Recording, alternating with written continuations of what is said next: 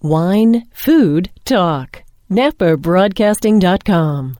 Thanks for joining us here on NapaBroadcasting.com. To a large extent, though not totally, we in Napa feel removed from some of the broader forces of hate and hostility that have befallen the country. But we shouldn't be too smug. Let's remember that one of the very last KKK chapters in California was right here in Napa. Still, as the broader national political landscape continues to darken, and it will, how do we not get pulled into the vortex of discontent? How do we make sure that the best don't lack all conviction and that the worst are not filled with passion and intensity? We're going to talk about this today with my guest, Rabbi Niles Goldstein of Congregation Beth Shalom here in Napa. He is new to the community, and we certainly want to learn more about him, and it is my pleasure to welcome him here to NapaBroadcasting.com. Thanks, Jeff. I appreciate it. Well, thanks so much for coming in. Well, first of all, let's talk a little bit about you because you are new to the community, and a little bit about where you came from and how you wound up here in Napa. Well, it's sort of a long and winding road, and I don't know that I ever thought I'd wind up in California, but here I am. I'm a Chicago native. I went out east for school. I lived in Philadelphia, in Boston, wound up living in Jerusalem, Israel, for a couple of years after I had decided to become a rabbi. Went back to New York, wound up living in New York for 20 years, where I founded a synagogue in Greenwich Village, began my career as a writer. I've written a number of books and speaker at synagogues and churches around the country. And then I moved back to Chicago a few years ago. I wanted to step away from the full-time pulpit for a little while and pursue some other things. And when this opportunity here in Napa presented itself, I jumped at the chance. And it's only been a couple months so far, but it's been wonderful and interesting. Yeah, talk a little bit about your first impressions of Napa. I mean, obviously you've met the members of the congregation, and you've been to some events. You've had a chance to get a sense of the place. What's been your impression of it? Well, it's complicated. I've been a rabbi over 20 years. I've been around the block. I've lived in a lot of different places. So I don't really believe anymore in these romanticized, idealistic visions of anywhere, of any job, of any relationship, of any city.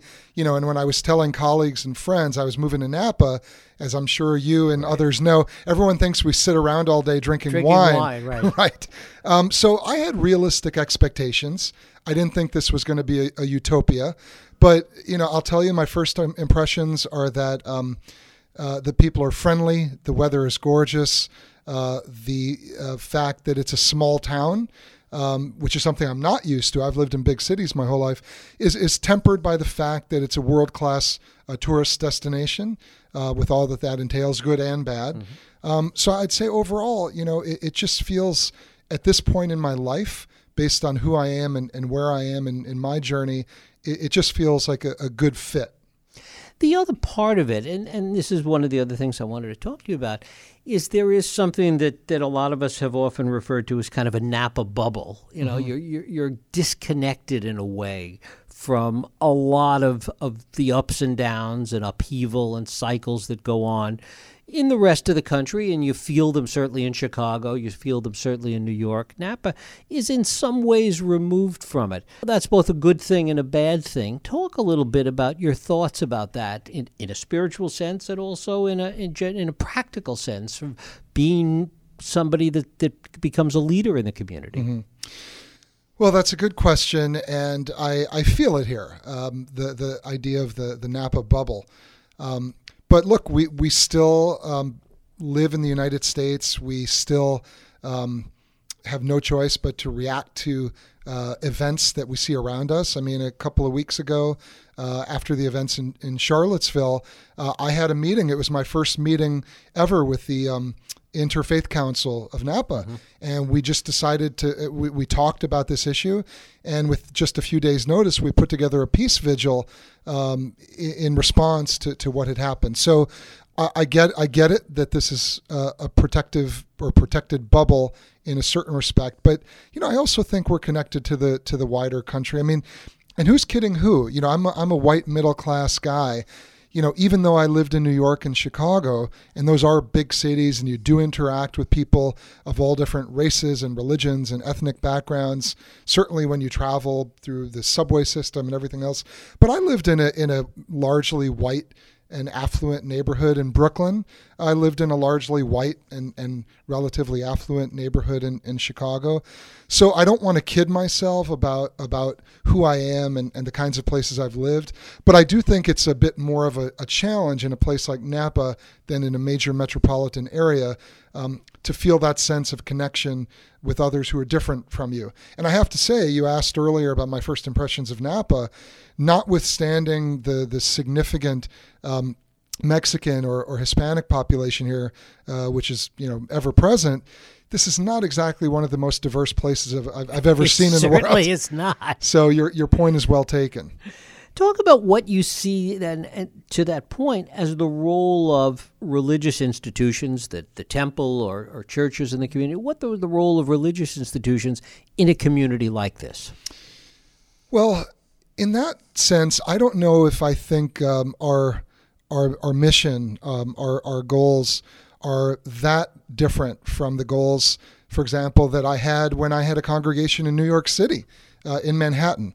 My personal philosophy about religion is that while it is meant to comfort us when we're in pain, the job of religion is not just to make us feel good. If you want to just feel good, there are lots of things you can do and substances you can ingest to make you feel good. I think religion, of course, is intended to comfort you when you're in pain and in mourning, but it's also meant to challenge you and to make you better than who you are. So my feeling about religion is that at its best, it really challenges us to rethink who we are, to rethink our society, and to really keep us on our toes. That's the prophetic tradition that I feel is very much a part of the Jewish tradition from which I come. So I think that whether we're in New York City or Napa, religion needs to find that balance between comforting us and challenging us. I was a chaplain for many years with the law enforcement community. Particularly when I was in New York. And I was involved in Oklahoma City after the Murrah building was blown up.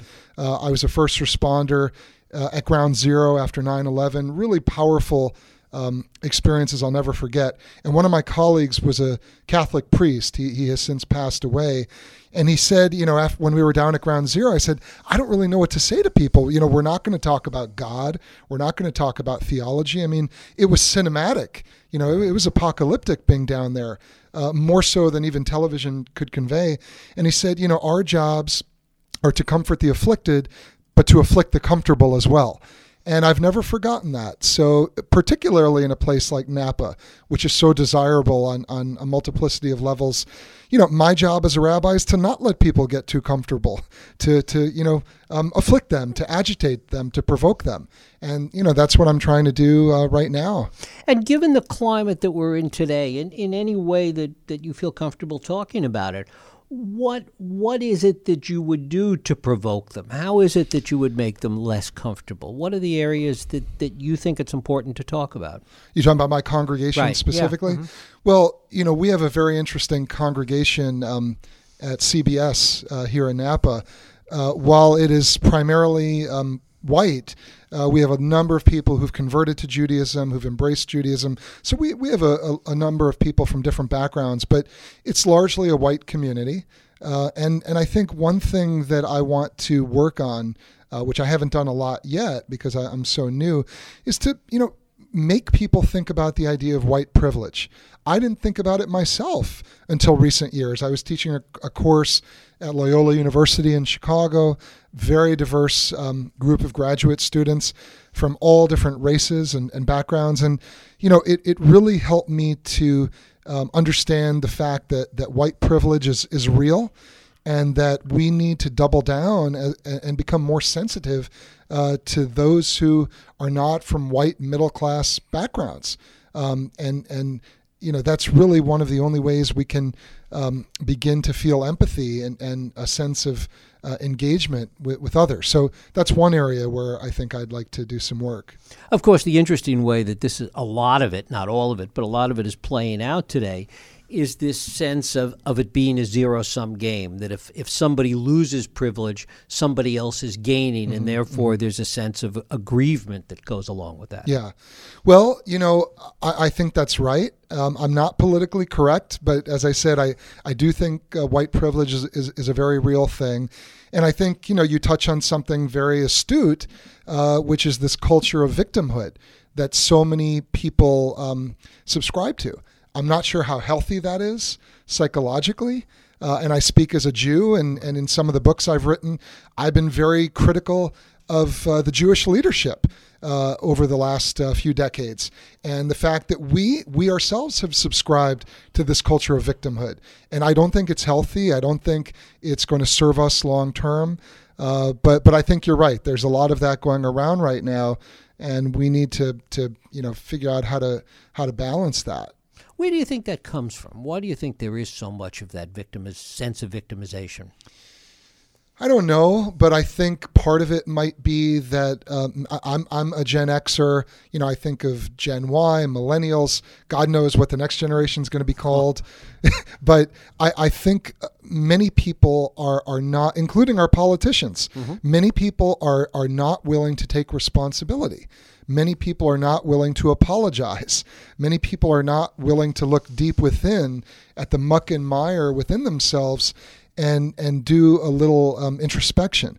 It's a lot easier to blame somebody else. It's a lot easier to feel aggrieved and powerless. But while I think that's real in many ways, I also think it's a cop-out. We're getting close to the Jewish season of repentance, the days of awe, Rosh Hashanah, the Jewish New Year, and Yom Kippur, the Day of Atonement. And in essence, those are really two holidays that set up a 10-day pilgrimage, a spiritual pilgrimage into the soul. And what we're supposed to do during that time is look within, is to look at ways in which we have fallen short during the previous year and to recommit ourselves to becoming better people in the year ahead.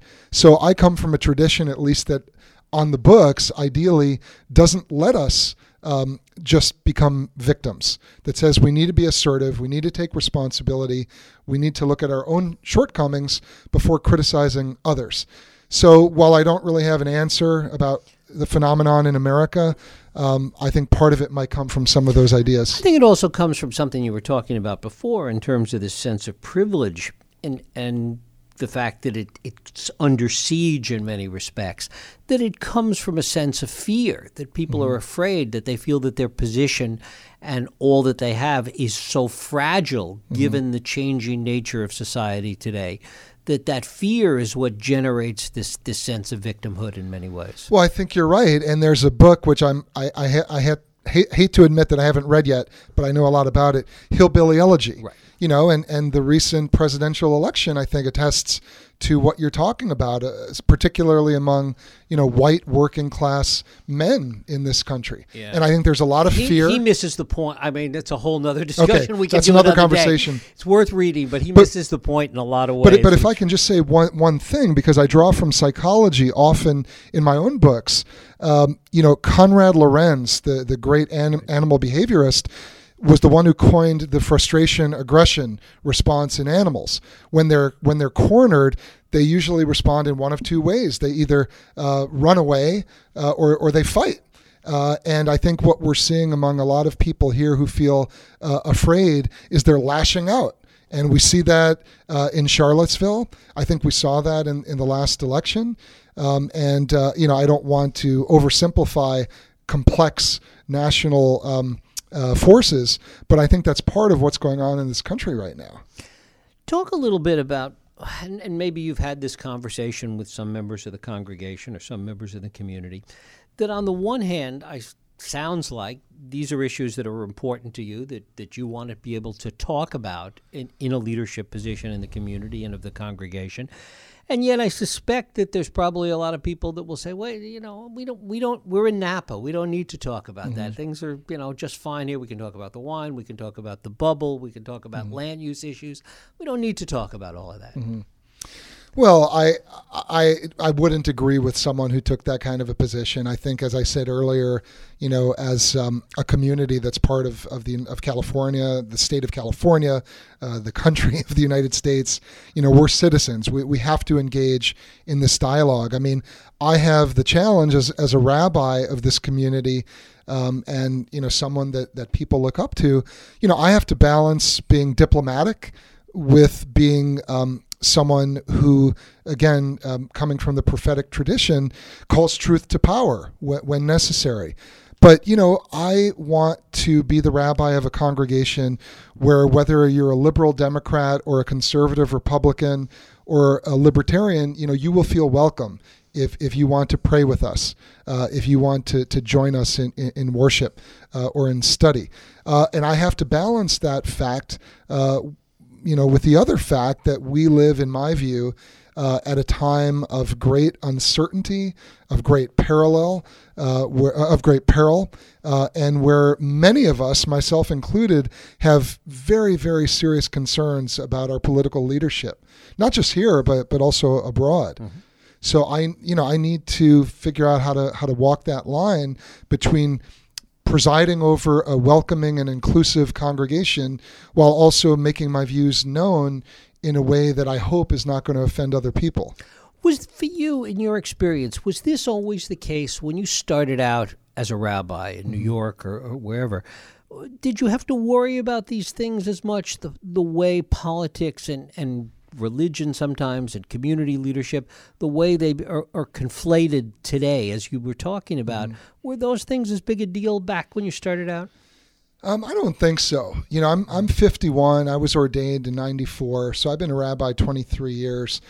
And, talk about bubbles. I founded a congregation in Greenwich Village in New York. That's kind of a bubble in itself in many ways. I was younger. I was more brash. I wrote a book called Gonzo Judaism, a nod to Gonzo journalism and Hunter Thompson, where I named names, and I was very provocative, and I got into some trouble with that book. I was very outspoken about the ways in which the Jewish establishment had completely missed the mark.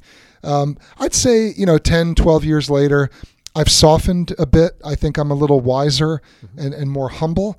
But I do think the political climate has, I don't know if I would say it's changed.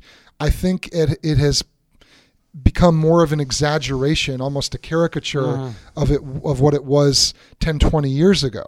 And that's what's different.